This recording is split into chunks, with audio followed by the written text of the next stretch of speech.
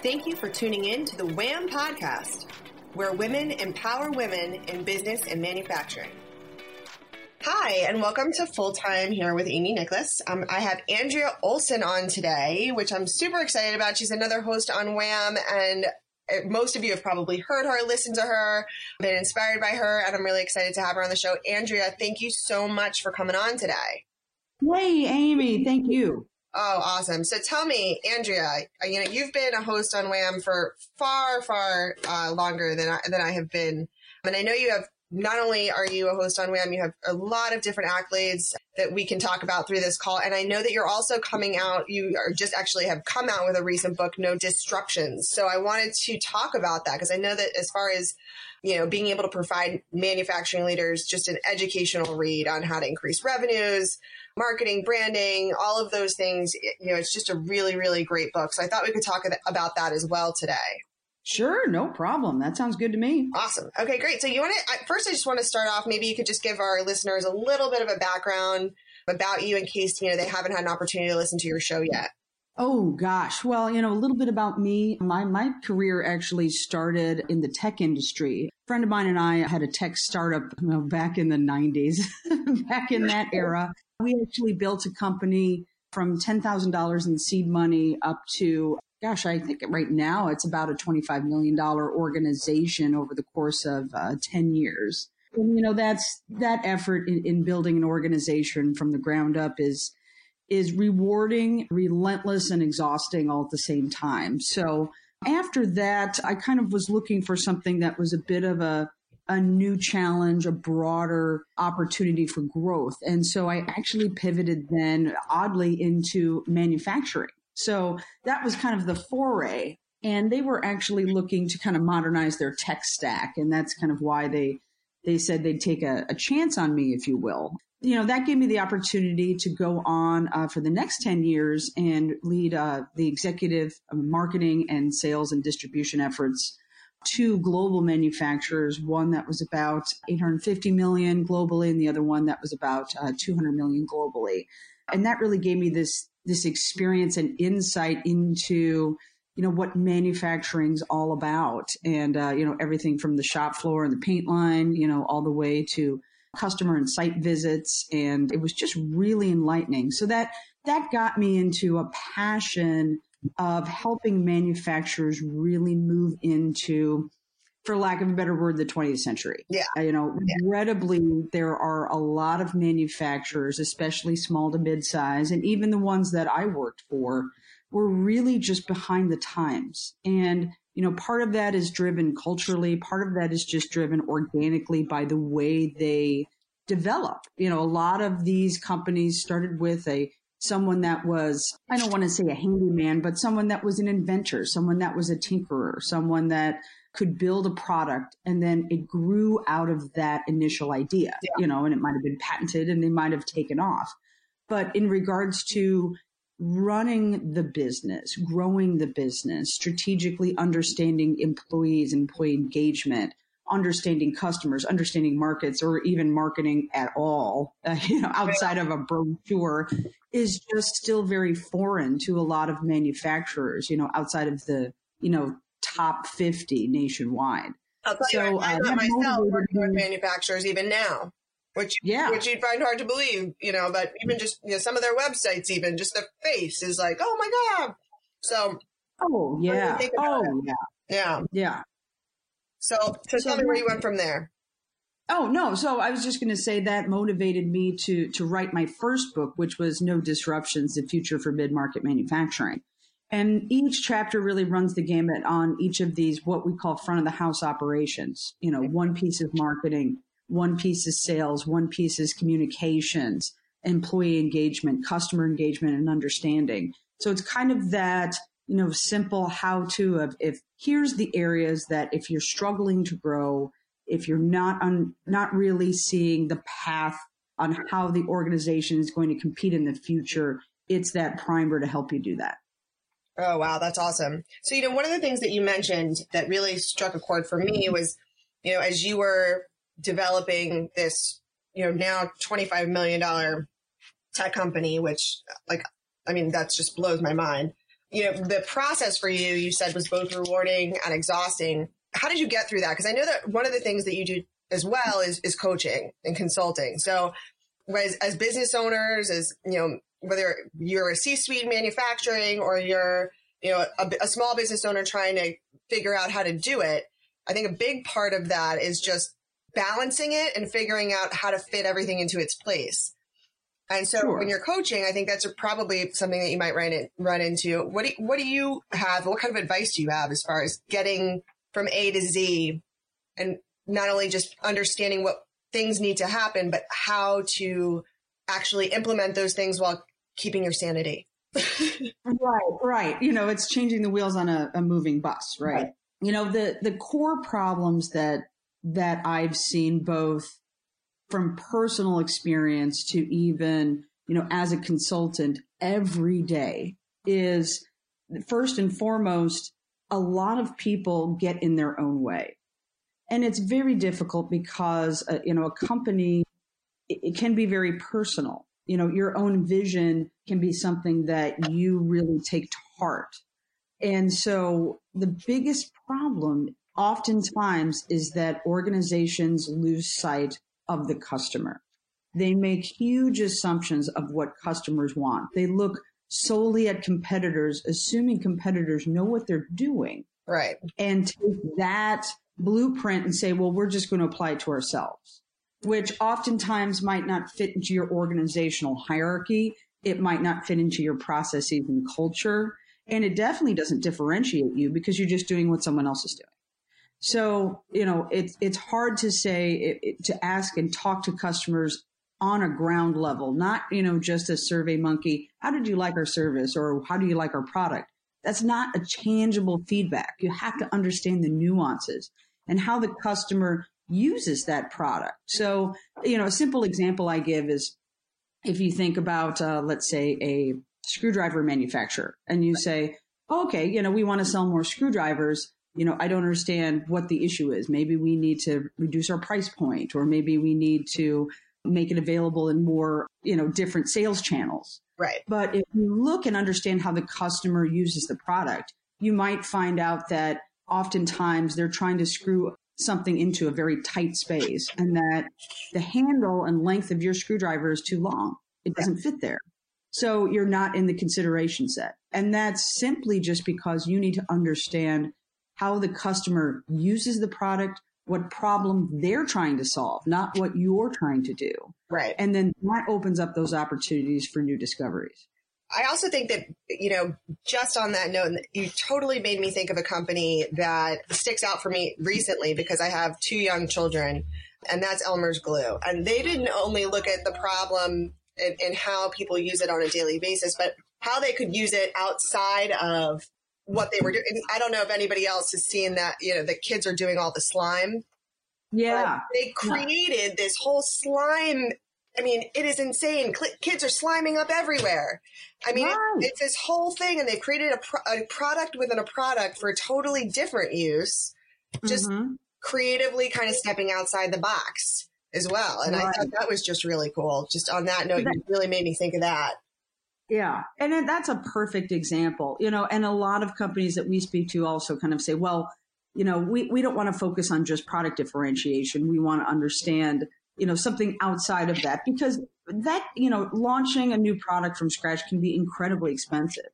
So a lot of companies also simply shoot themselves in the foot because of their lack of communication and internal processes. I think everybody's been through an experience where you dealt with a company, oftentimes like the cable company, okay, to be honest, where they're forcing you to follow their internal processes.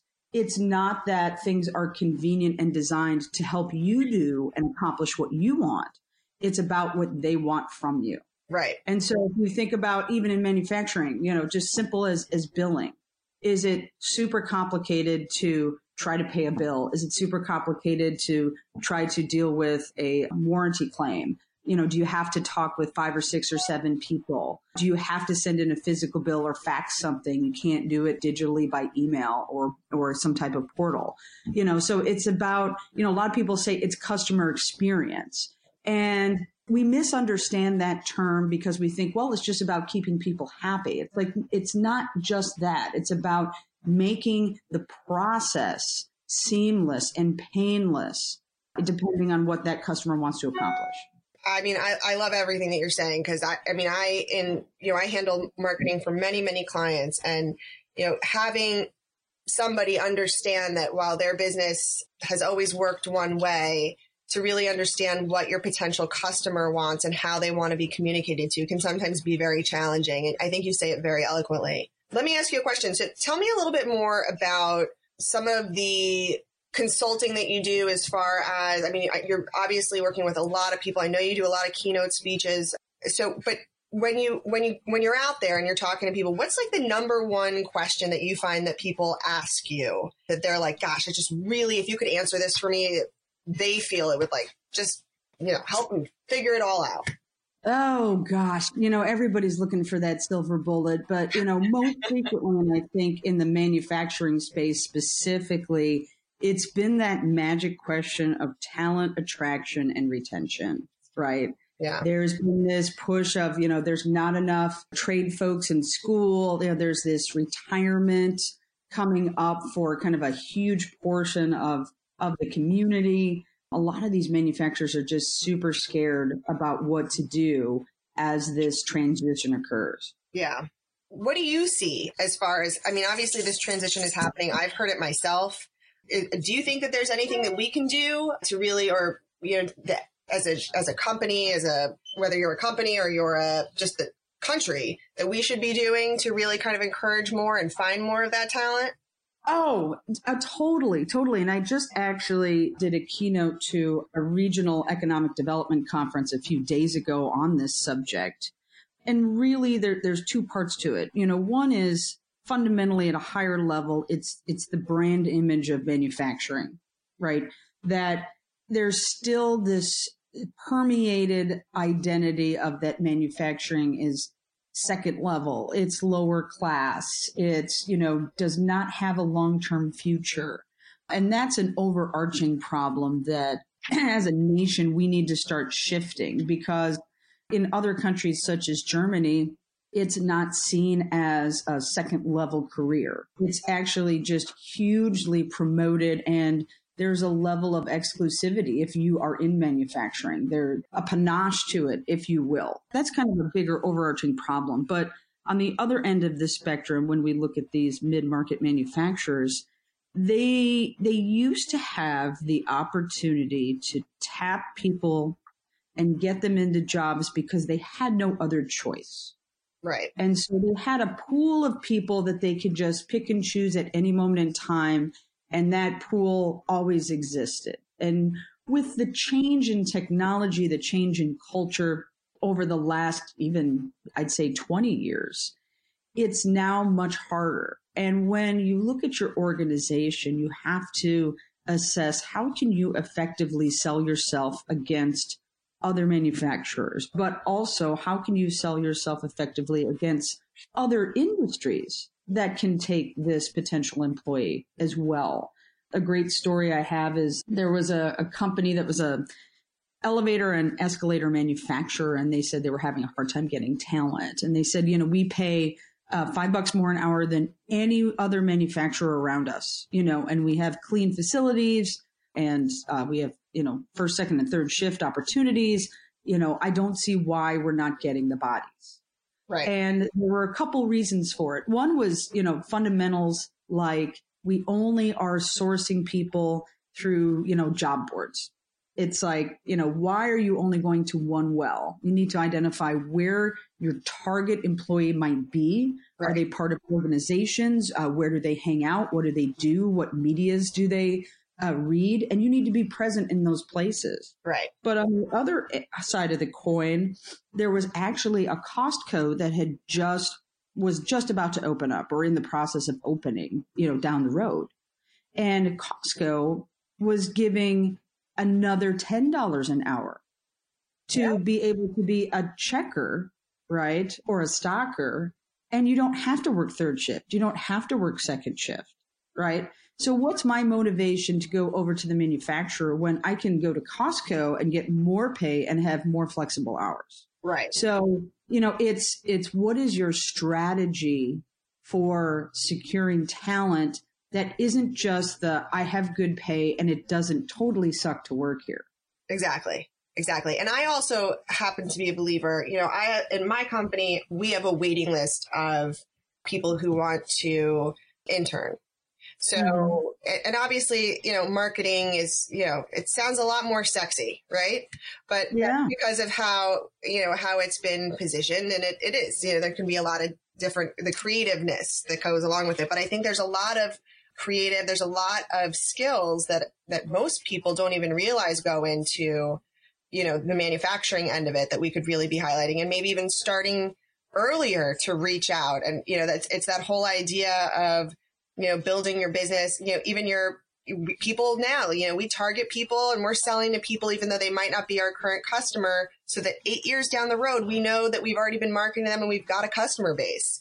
I think it's, right. Getting those internships, setting those seeds now, and not just kind of when that, that perception's already there. Exactly. And that's our philosophy is, in my second book, called The Customer Mission, the premise is, why aren't everyone that you engage with treated like your best customers, right? Yeah. If you're not treating employees like customers, and to your point, early on trying to build that pipeline, then of course you're going to have a shortfall. Just as if you were, looking at your customer base and saying, we don't need to prospect. We've just got 3 or 4 customers and we're totally fine. So it's taking those lessons that you have in fundamental sales and customer engagement and business growth and applying them to all the audiences that engage with your organization. Yes, I'm right there with you. So let me ask you another question. One of the things that I have found in my experience working with manufacturers, but not just manufacturers, any kind of big industry, is shifting over to different programs that will streamline a lot of their back end. I think that doing those things, making those changes, because there is so many intricate processes that go in, is terrifying. But the streamlining of a lot of these things, as far as can help with their marketing, can help with their internal processes, their sales. Do you find that is a fear or a kind of something that some of these manufacturers are holding back on? The short answer is yes. And it's difficult because, folks like you and I, who are familiar with new technologies, work within a modernized tech stack, see this as oftentimes see it as a very simple transition, right? Because of our familiarity. But, many of the manufacturers that we have engaged with, and again, we're talking, 500 million plus, it's not the 3-man, metal bending shop, right? Is that they have not kept up over the decades with technology. So they're, running Windows 98. They're running an ERP that's a blue screen with yellow lettering, like the things you have to tab through. And these are true stories. So when you're jumping the shark to something that's incredibly modern, it's not that it isn't a benefit to the organization, but culturally, those people that have been there 10, 20, 30 years, this is a huge dramatic change. It's like giving your grandma a computer. Right. that mountain is, I don't want to say it's insurmountable, but you can't expect the culture and the organization to run as efficiently when you say get to the top of the mountain in a day. Right. So it's about starting to introduce small changes systemically, consistently, and helping them build to get to that point. It's a longer path, but there was an organization we work with that is a major manufacturer, a global manufacturer out of Finland. And they said, well, we're just going to put in SAP, right? We need this infrastructure. And long story short, because they didn't do that prep work, because they didn't realize where their organization was, their internal processes that were, some were casual, some had not been documented. And these types of systems need structure. That they could not get a product out of the manufacturing plant for 6 months It was devastating. And, a lot of heads rolled. So it wasn't that the intent wasn't right. It wasn't that they got over it and now they continue to grow and it was the right decision. But that hiccup, luckily wasn't the downfall of the company, but it easily could have been, especially for these mid-market manufacturers that are kind of living paycheck to paycheck. Yes. I mean, I'm in total agreement. I think it is difficult when you're coming from one place and with all of the tech. I mean, there's so many options. There's so many things that are out there that can help you streamline and can help things be more effective. But getting to that place and making sure that, on your end internally, that you take those small steps and make sure that, your lists internally, everything else internally begins to start to focus on those processes one step at a time. I think that's excellent advice. So let me ask you something. What is your next step? Where are you going? I mean, you do so many things. Your books are doing really well. You're speaking, you're consulting. What do you think your next step is?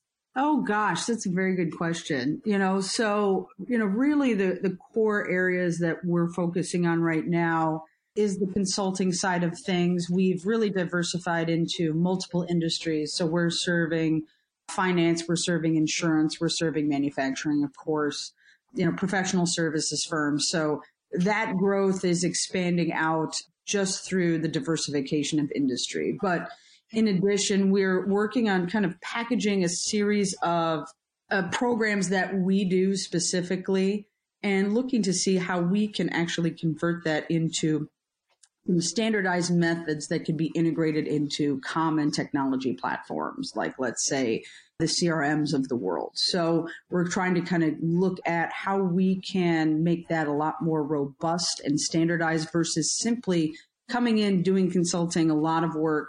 How can we make this part of the day-to-day of the organization versus that we come in and we look at your culture and say, these are the things we need to change. Let's help you do it. And then good luck. We want that to be something that's inherent to the organization that they look at every day. And I'll tell you that just on the marketing end, on my end, I found that to be the case that works best for my company because we take everything from concept all the way to customer because I did the consulting and I did find that they loved the advice, but when it came to implementation or being able to actually get those things done, it was almost destined that it was going to fall flat because they love it. They just can't conceptualize how to do it. So I think that's a really great direction. We help as well with the implementation, but the big thing that we see is the sustainability, right? Yeah. So it's like no matter what you put together, and even if it's ready to go and it's customer facing or employee facing, sometimes it doesn't even go further than that.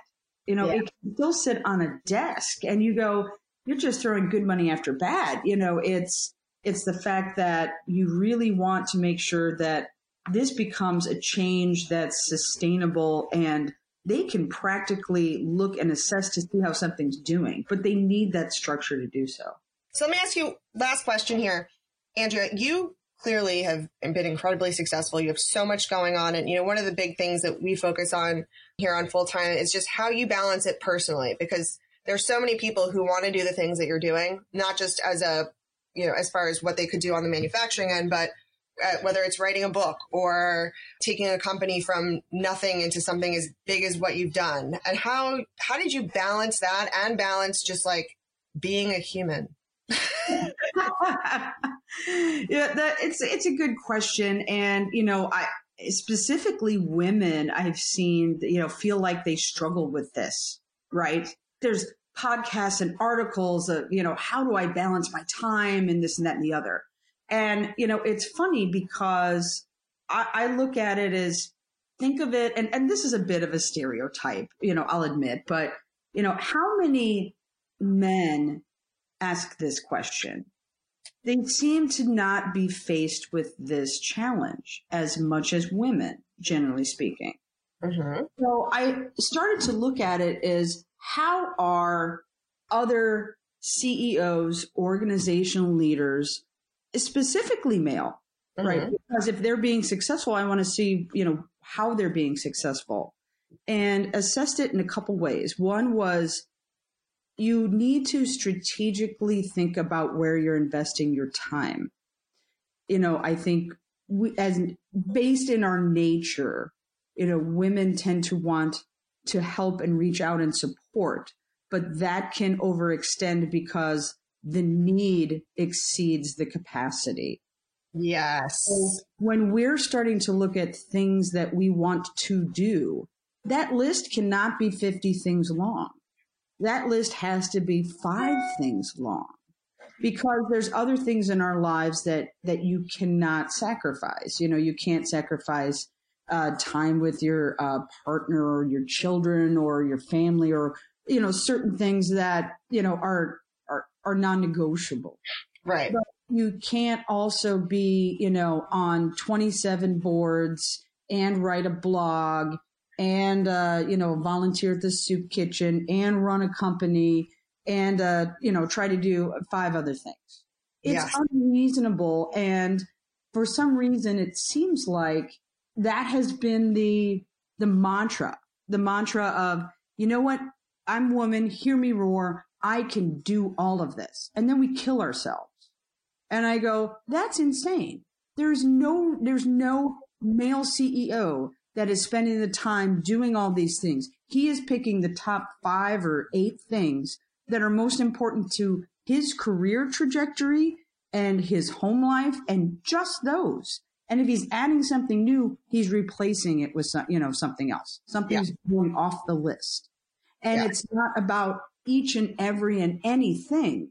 It's how do these all fit and support my overarching goal? So I would say that, women specifically need to start thinking about not work-life balance or how do you get it all done. It's the strategy of what needs to be done, what really has to be done, and when does it have to be done? If you want to write a book, does that mean it has to be this year? When do you want to write a book? Why do you want to write a book? How is it going to support your plan? Or is it just a wish list item? I want to write a book. Well, who cares, right? You could start with a series of articles, or you could start with a podcast, or, you could say, what would be more important than writing a book? I'd rather do X, Y, or Z. Well, then do that, So it's not about keeping up with the Joneses. It's a manufactured thought that we, as women, have to do everything in the world to be successful. And guess what? The guys aren't doing that. And oftentimes they can be, at least historically, more successful than us. Right. Well, I have to say that I've had many people, not that this show has been incredibly long running, but many people, and I think that's probably one of the best pieces of advice and articulated in a way that, everybody says, well, pick what you want to do or try and prioritize. But I think that was the analogy of how we think about what we need to do and what is a priority versus, balance, or, just pick what you want to do today is totally, it's great. And I think that that's true. I think, and I say all the time to my husband, I say, I have so many more tasks than you. I don't get it. I have so many more tasks than you. Right, He's like, on yourself. Like, what are you talking about? You that, and it's hard to say no. But once you get the practice of saying no, you go, that's not worth it. And sometimes it's, hey, I don't have to go to every meeting in this organization, but I know this one is important. And guess what? If you look around at your male colleagues, and I'm sorry to stereotype this way, you'll see that they don't go to every meeting. They only go to the important ones, right? Because they know their time is finite, right? And they're trying to strategically say, I'm going to do the things that have the most impact. They're not doing it based on quantity. They're doing it based on quality. Yes. And, why we try to balance, 500 things and then go, I struggle to do it when they're only balancing 30. Well, of course they can balance. So, if I had to say anything and narrow it down to one thing, that's my personal theory and mantra is it's about having a true strategy, and strategy in and of itself, especially with personally or with companies, is kind of one of the hardest skills to learn, but it's one of the most invaluable. Well, I imagine that if any of my listeners are like me, which I think that they are going to want to read your books and they're going to want to hear your podcast. So if they want to find out about where to get your book or books, and maybe listen to you more often or get in touch with you, where could they do that? Oh, you know what? Well, all the books are available on Amazon.com as well as BarnesandNoble.com. So that's super easy. Otherwise, getting a hold of me, there's really basically two ways. There's our consulting firm, which is Pragmatic, spelled phonetically with a K, pragmatic.com. Or we have a site where, if you want to book me as a speaker or a presenter or just kind of learn about our podcasts, that's thecustomermission.com. Excellent. Well, I love it. And I really appreciate you being on today. I think that this was invaluable, what you've shared today. And I'm really looking forward to reading your books. Wonderful. Well, hey, thank you so much for having me on. It was a pleasure. Absolutely. Well, I'm sure we're going to do this again. And guys, thanks for listening to Full Time with Amy Nicholas. And we'll see you soon. Thank you for joining the WHAM podcast, where women empower other women in business and manufacturing. For more shows like this, go to whampodcast.com. That's whampodcast.com. Thanks for tuning in.